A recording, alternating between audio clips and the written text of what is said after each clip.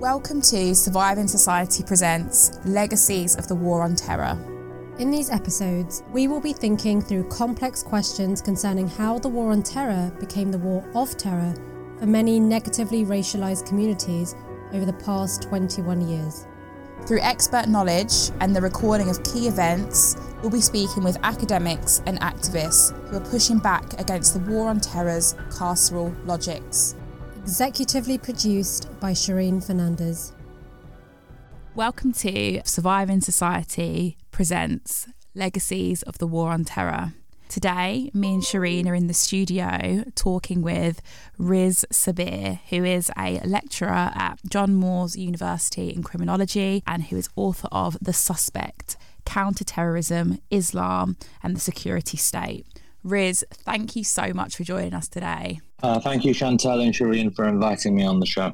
Now, the reason I invited Riz is because his book, The Suspect, is probably one of the best books I've read. Ever? This year, at least. Do you hear that, Riz? Yeah. She's being too kind to me. No, I'm not. I'm genuinely, and he knows this because I don't actually read many books. Don't tell the academic world that, Shireen. No, I read bits of books, but this book had me gripped because of the way that it's written. It's a very personal reflection. So I don't know, Riz, maybe you want to start off by telling us about this phrase that you always use, that the personal is political. Actually, that's a really good place to start, because when you are genuinely producing books as an academic, the assumption is that you will be operating according to this objective lens. Now, in this book, I center my personal lived experience of being suspected as a terrorist and investigated for 7 days and held in solitary confinement, custody in 2008 for being in possession of a document titled the Al-Qaeda Training Manual. Of course, that's not its real title. The title was given by the United States Department of Justice to this particular document in order to prosecute people and increase the likelihood that the juries in these particular prosecutions would find the suspects guilty and convict them. Now, the document I downloaded from an American government website, and I found myself subsequently being arrested, detained, investigated, released without charge, and then subsequently surveilled by the security state and its relevant agencies and institutions. Now, when I started thinking about counterterrorism and writing about counterterrorism, I always kind of fell sucker to that idea of writing through an objective lens or framework. But the more I did, the more kind of claustrophobic and erased I felt as a result of it. So for me, the personal was political and the political was also personal at the same time. And I felt that trying to kind of sideline and push that to one side and make this story about counterterrorism policy and practice through this objective lens was actually really disingenuous and not really factoring in the kind of impact and effect that these areas of policy, doctrine, and practice have on individuals and entire communities. So for me, the political and challenging the political, advocating for social justice, equality, and anti-Islamophobia was absolutely central to this particular book and centering that lived experience in order to show that we can only challenge these draconian, unjust policies if we actually realize the harm that it causes to individuals on a very personal level, and that we can only challenge the political by addressing and speaking through the personal narrative. And that's what I've tried to do in this particular book. Riz, that's such a profound response to how you came to be writing this book. Just for the purpose of the listeners as well, to really understand where it started, it'd be really good to sort of find out what you were doing at the time. Like, so you downloaded this document. You were a student at the time, weren't you? Yeah, the story actually doesn't start in 2008. Like a lot of racialized Muslims, it starts on 9/11 because 9/11 is the time in world history that things change so dramatically for Muslim communities, where their identity through nationalist banners like Pakistani, Bengali, Somali, and so on and so forth, they all become replaced by this kind of master signifier of the Muslim. As a 17-year-old at the time that 9/11 happens, I developed this genuine curiosity for why Muslims are flying aircraft into these buildings and killing people in Europe and North America. So this curiosity emerges and the desire to understand this at university. So when I get to university and after I've had my 1 year of partying and all the rest of it, I decide to study politics, right? Now, for me, politics is something that you always did outside of academic spaces, because coming from a racialized working class community, it was always do a vocational subject in order to secure a job that would allow you, so to speak, upward mobility. So the idea of studying something in the social sciences wasn't really on my radar.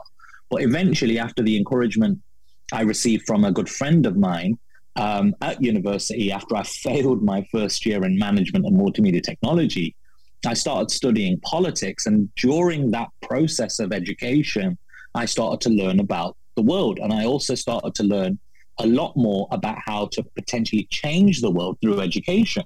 So this desire emerged to become an academic, right? And some may say, oh, it's very romantic and naive of you to assume that academia would lead to this kind of world revolutionary change.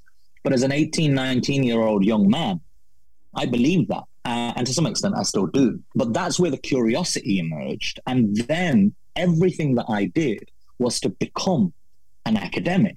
So I would go kind of above and beyond my colleagues and my friends who were also university students, because I was training to become an academic, a scholar. So I would go for longer periods in the library. I would go deeper into my research and a desire to understand, so I could essentially train myself and become an academic. So when I accessed this document, which was of course downloaded from an American government website, just FYI, that whole concept of accessing primary research literature was very much part and parcel of this goal of producing that golden nugget, making that original contribution to knowledge very early on. And it was only during that process of trying to go above and beyond being a good student to being an excellent student that I then found myself being arrested, detained, and investigated on the ground that I was actually using my education as a smokescreen to conceal and cover what my real objectives were, which were, of course, according to the police, terrorism. Point being that as a diligent, expeditious, hard-working Muslim student, it wasn't convincing enough to the state that I actually may just be a good student. There must be something more sinister that is worthy of investigation and questioning. And that's where this whole thing becomes very sinister and really personally damaging. And that's something that I've also documented in the book for the first time. I think it's really important as well for the listeners to understand that what happened to you, Riz, is pre-prevent becoming statutory, right?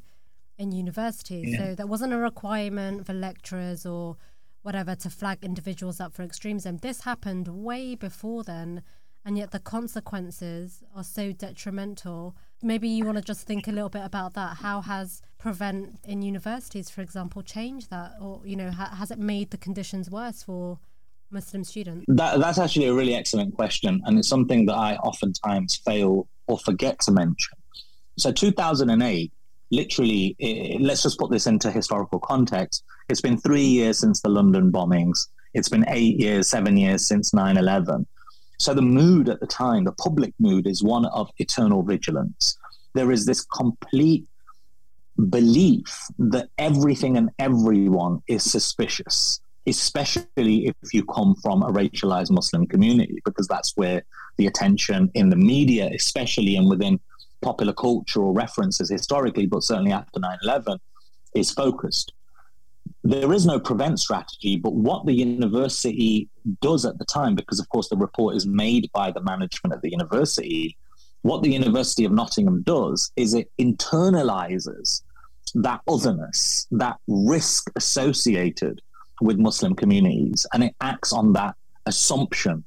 And what that assumption does is it completely throws out any sense of rationalism that is expected of public sector institutions like universities. So, for example, the guidance at the time issued by the Department for Business, Innovation and Skills, a government department responsible for universities, says if you find literature on your campus, this is in 2008, if you find literature on your campus, then these are the processes that you have to follow.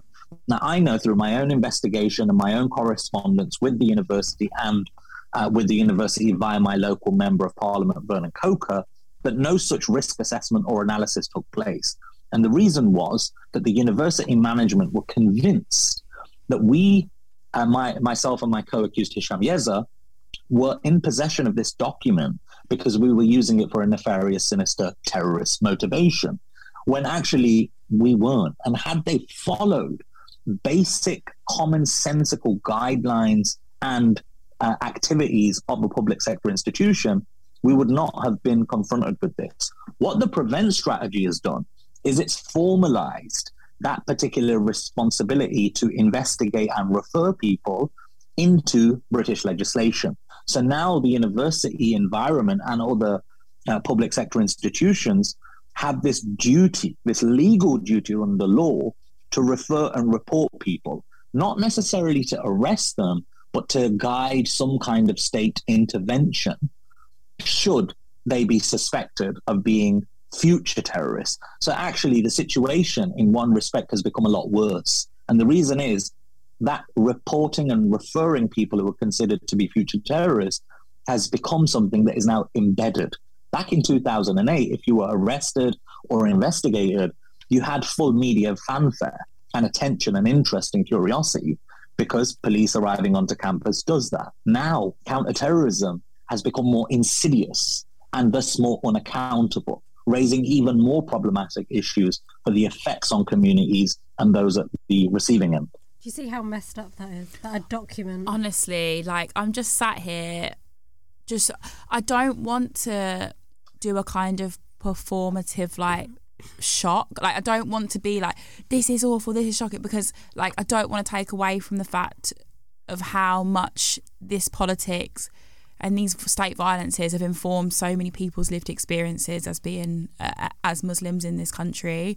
Like, so it feels like acting shocked kind of does a disservice to how awful this has been for so many people. So, like, I want to, like, listen with intent, but also, like, get to some of the detail of how this is able to be consistently socially reproduced in how we racialised Muslims in Britain, but also socially reproduced amongst the general public as well. Like, do you know what I mean? Like, from the state to the civic to the everyday, and like how what you're talking about, Riz, becomes common sense and such a big part of, like, the experiences for Muslims in this country, and has been for such a long time. Like, I'm trying to constantly fight back against my just horror to try and, like, think, okay, what more can we tell the listeners about what is happening to try and make, I don't know, like, do something to democratise how awful this stuff is and continues to be. Well, Chantel, I think this is a really important point that you've actually just touched upon, right? Because the experience isn't as alien as it may sound, especially for racialized communities and people, right? And you as a woman of color know this better than anyone, because these techniques and practices that are being used against Muslim communities have all been trialed and practiced against racialized communities in parts of South Asia, in Africa, in South America, and all the other parts of the global South. That's where they've been trialed. They were used as laboratories. And then even in Europe, they were used against the anti-racism, CND, anti-war movement, and also against the civil rights struggle. Yeah. So all of these, programs like COINTELPRO, the idea of using surveillance in order to not only monitor risk and future threats, but also to disrupt and sow dissent within a community so as to break that community. This has been trialed on Black communities throughout North America and the UK as well. So all of these policies, they draw upon this rich history and heritage of state violence.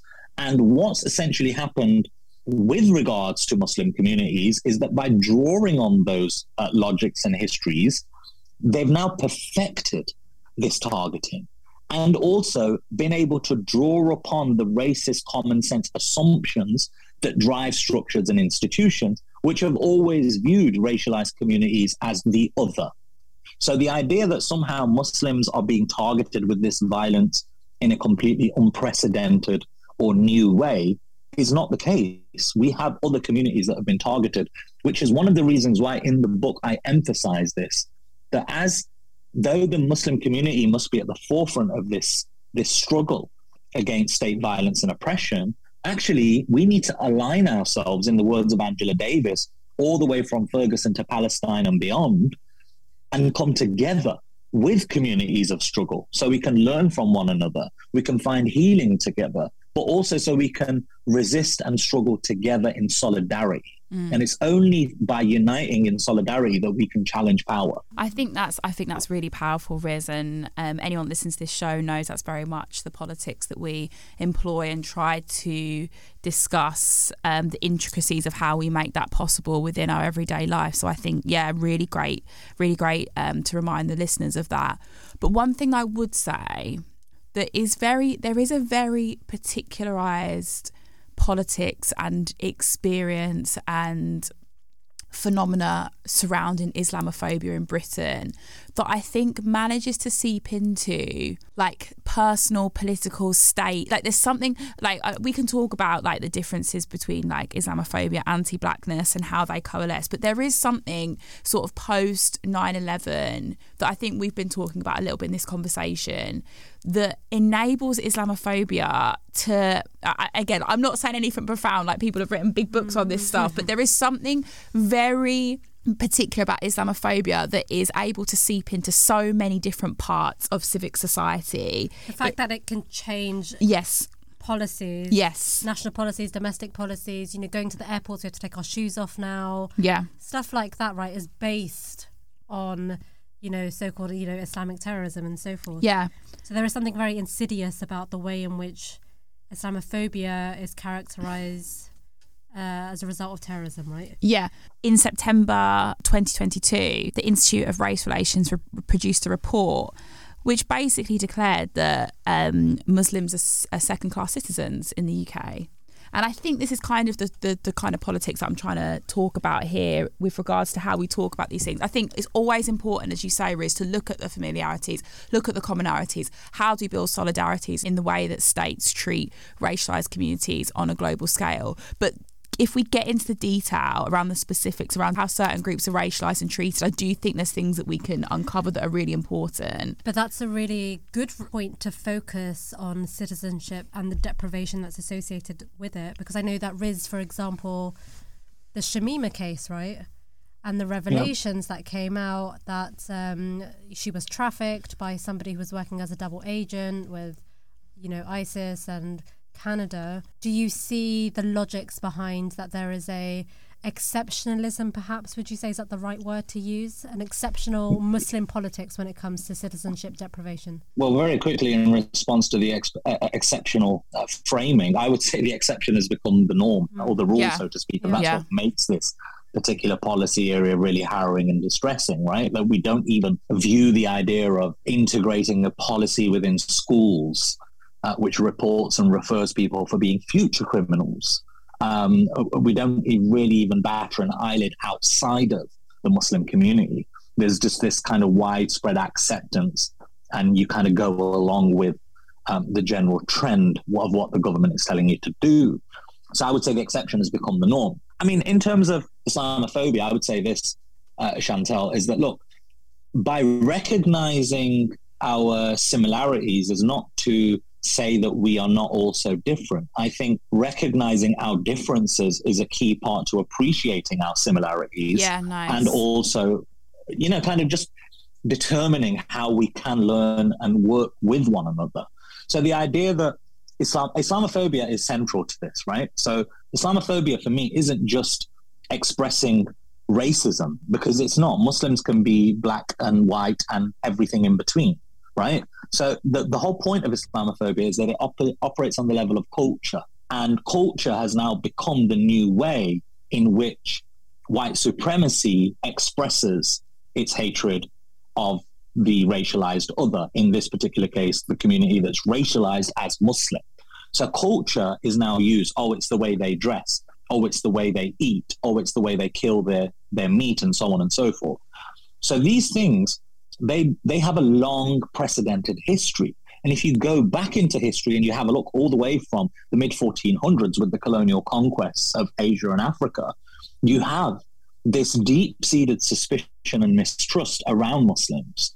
And the idea of Muslims being these kind of savage, violent individuals is oftentimes, as Edward Said talks about, it's a concoction developed and constructed in the West rather than on the ground in reality. So recently, for example, I was reading for a lecture of mine on the history of this group known as the Assassins. Now, the Assassins, the Hashashin, as it was called in Arabic, was a group of assassins, murderers who would go out, essentially mercenaries, and commit murder of political opponents and others.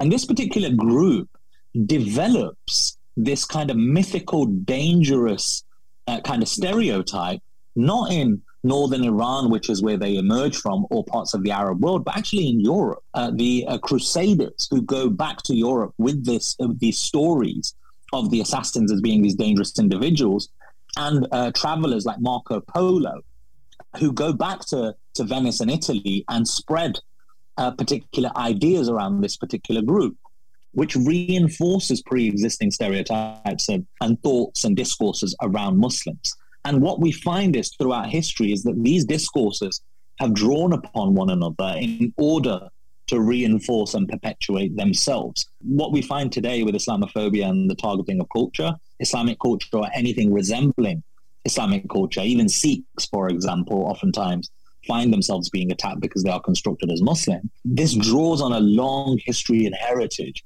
of white supremacist colonial violence. This is not new. Again, it's not new. So recognizing this distinct history is absolutely vital, that actually Muslims have a slightly different experience of colonial violence. But also at the same time, I think it's important to know that Islamophobia is not just an emergence or based on a history of Orientalism, but it's actually also an amalgamation of racism. So it's racism plus Orientalism equals Islamophobia.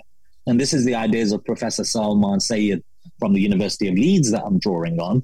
But that particular construction or merger between both of these things, what I'm essentially saying here is that there needs to be a recognition of the history of colonial white supremacist violence against Muslims that is slightly unique compared to other racialized communities who have also faced sustained violence historically.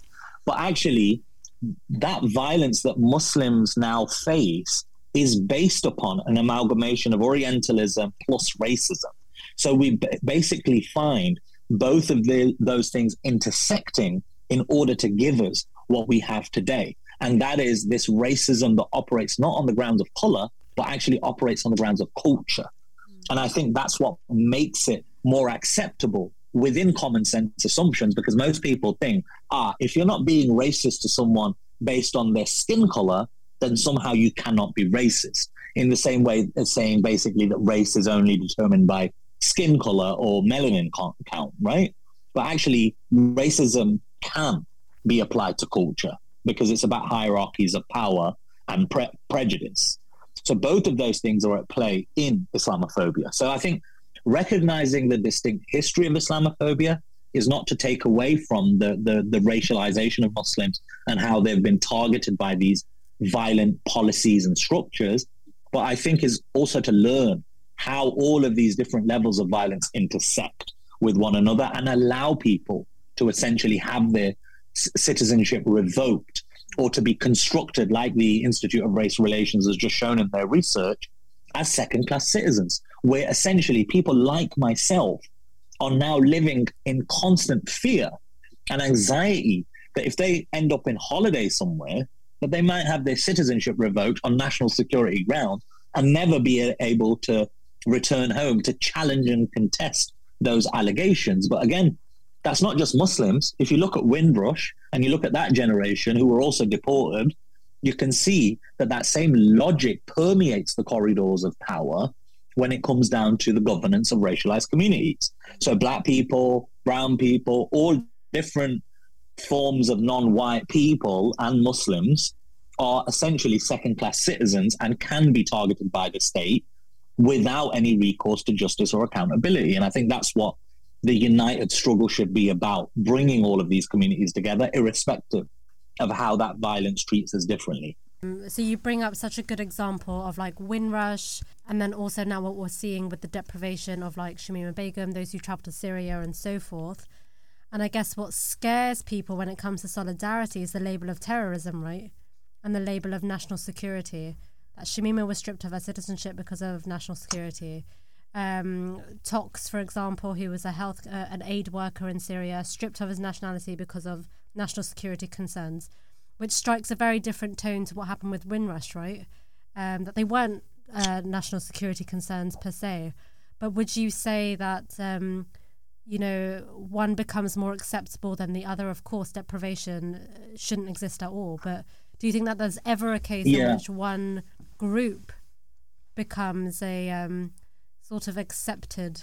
I see the point you're trying to make. Yeah, I think there was definitely more criticism of the government and the Home Secretary at the time when the Windrush scandal happened, right? And I think the reason for that is that particular policy area was based upon this historically precedented colour racism, right? Racism based on operating on colour, whereas when the terrorism label is applied, because it's as a society, we've moved into the post-racial, right? Where we're no longer now racist towards people of colour.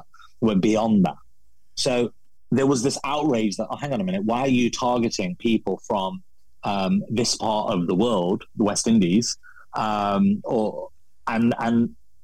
it's essentially tying into this colour line, this colour discrimination, racism. Whereas when you target Tox, Sharif, let's use proper names here so people can Google them, and Shamima Begum, for example, you essentially are tying into that modern cultural racism, which is now acceptable and has passed the dinner table test. So that allows the state to get away with a lot more than it would when it's operating its violence on racialized colored lines. That's not to say that the people who were sent off to Windrush didn't still feel and experience all of those anxieties and pains that they have to now live with forever. Outcome is oftentimes the same. They're not allowed back into the UK, or they have to challenge those through the courts.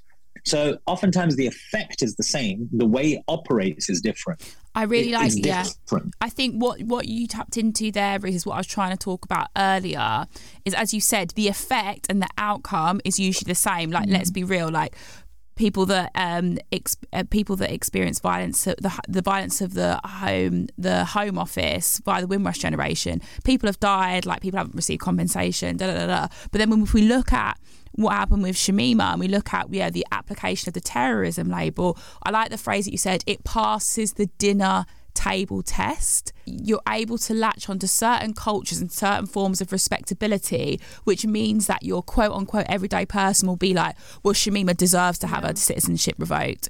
Whereas like when you tap into the elderly Windrush generation individual, that's less likely to pass a dinner table test, because there's a notion of respectability of, they've worked here, they've been here for a long time. Like, again, like the effect and the outcome is still the same. Like, just because it passes the dinner table test doesn't mean that they're going to get more care, or there's going to be more there's going to be a better outcome. But the application of the terrorist label means that the state is able to create an ideological hegemony that accepts and condones basically the stripping of citizenship of a young girl. Yeah, I think what Riz said is so true, because if we see the connections between Windrush and citizen deprivation in terms of Shamima and national security, we can highlight those discrepancies between liberal racism and just plain out racism. Because I don't know, Riz, if you would agree with me, but what happened to you wouldn't be necessarily seen as racism, right? It's not you as a person per se, it's about the security referent object, which is Al-Qaeda at the time, right?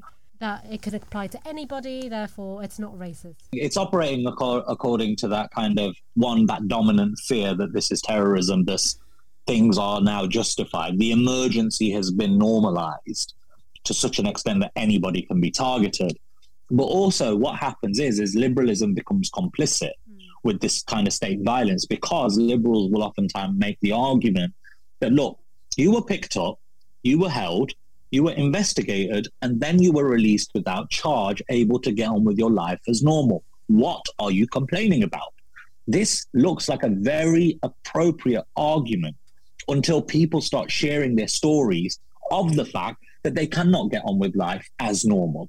And that's what I've done in my book, right? Is to say that, look, just because the violence of the state was lawful does not mean that the harm that has emerged in my mind and amongst a very significant number of academics, scholars, researchers, and students who I have spoken to through the years has not been profound. There is this intrinsic fear that has emerged in the academic community that accessing documents and materials will now lead to a potential coercive outcome for them. So there is the spreading of this fear, whether by design or default. This is inevitable, right? And what liberal arguments and ideologies do is they fail to account for the harm that emerges from the state. Because for liberalism as an ideology, the state has to exist in order for you to have rights. And without the existence of a state, we're, in the words of Thomas Hobbes and Locke, in a state of nature where there's anarchy. So in order to have order, we need to have a state. So the state is the prerequisite for freedom and rights to exist. And thus, if the state has to take away some of your rights, then that's okay, because we need to have equality and order. So liberalism thus becomes complicit in violence and policies of the state and how it treats communities, especially those who are constructed as posing a danger to the very foundations of the nation state. And this is what makes the Muslim experience, I think, slightly unique. The epistemological foundations of the nation state, which emerged in 1643 with the Treaty of Westphalia in Europe, is essentially being challenged by Muslim groups to say, look, not only are we challenging your foreign policy, which is based on the systematic destruction of Muslim communities around the world, but actually we are challenging the very foundations of Western global hegemony, the very idea that states can only be organized according to the nation-state model. So that threat then leaves the domain of violence and enters the domain of ideology.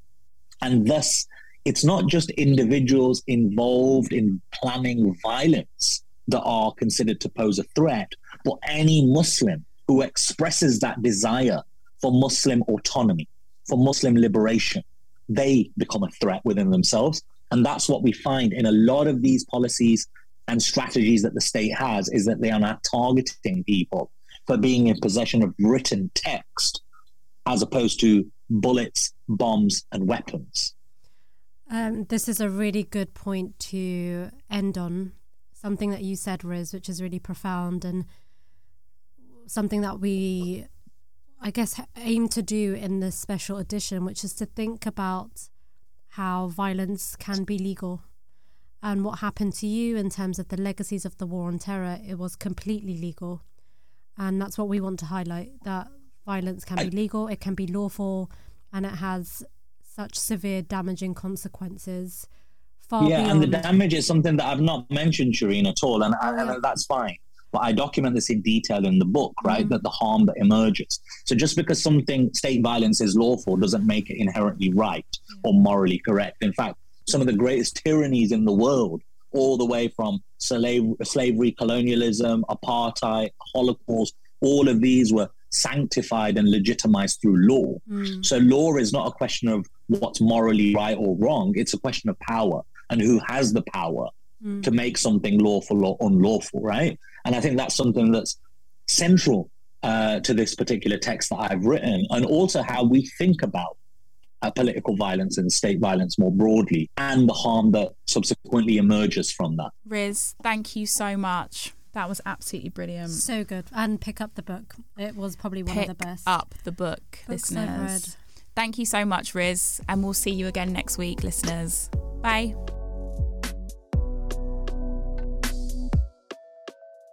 Thank you for listening to Legacies of the War on Terror. Guest executively produced by Shireen Fernandez. You can keep up with Surviving Society on Twitter, Instagram, Apple Podcasts and Spotify.